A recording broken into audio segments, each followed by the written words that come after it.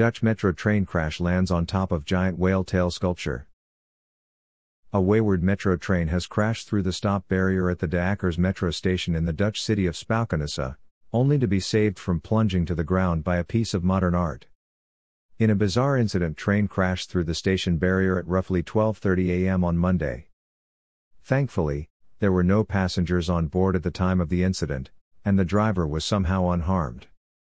Photos and video from the scene show the train's undercarriage was torn away by the impressive twin whale tail fin sculptures titled "Saved by a Whale's Tail," which extend some 25 feet into the sky.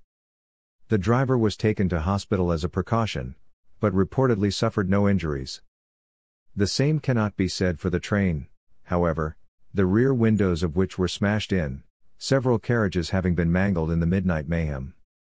The city authorities now face the tricky task of extricating the train from its precarious perch atop the giant artwork, which is fittingly named "Saved by a Whale's Tail." What are the odds? It will be quite an exercise. It will take some time, a police spokesperson told local media. There are two tails. If the metro had hit that other tail, I think it would have fallen through. Sure, it looks poetic, but it's really a stroke of luck that the train is carried by the tail, said Martin Struijs, the artist and architect who created the whales. An investigation into the circumstances of the crash and how the train flew so far off the rails is currently underway. According to Dutch media, the driver was arrested and brought in for questioning, but this is standard police procedure.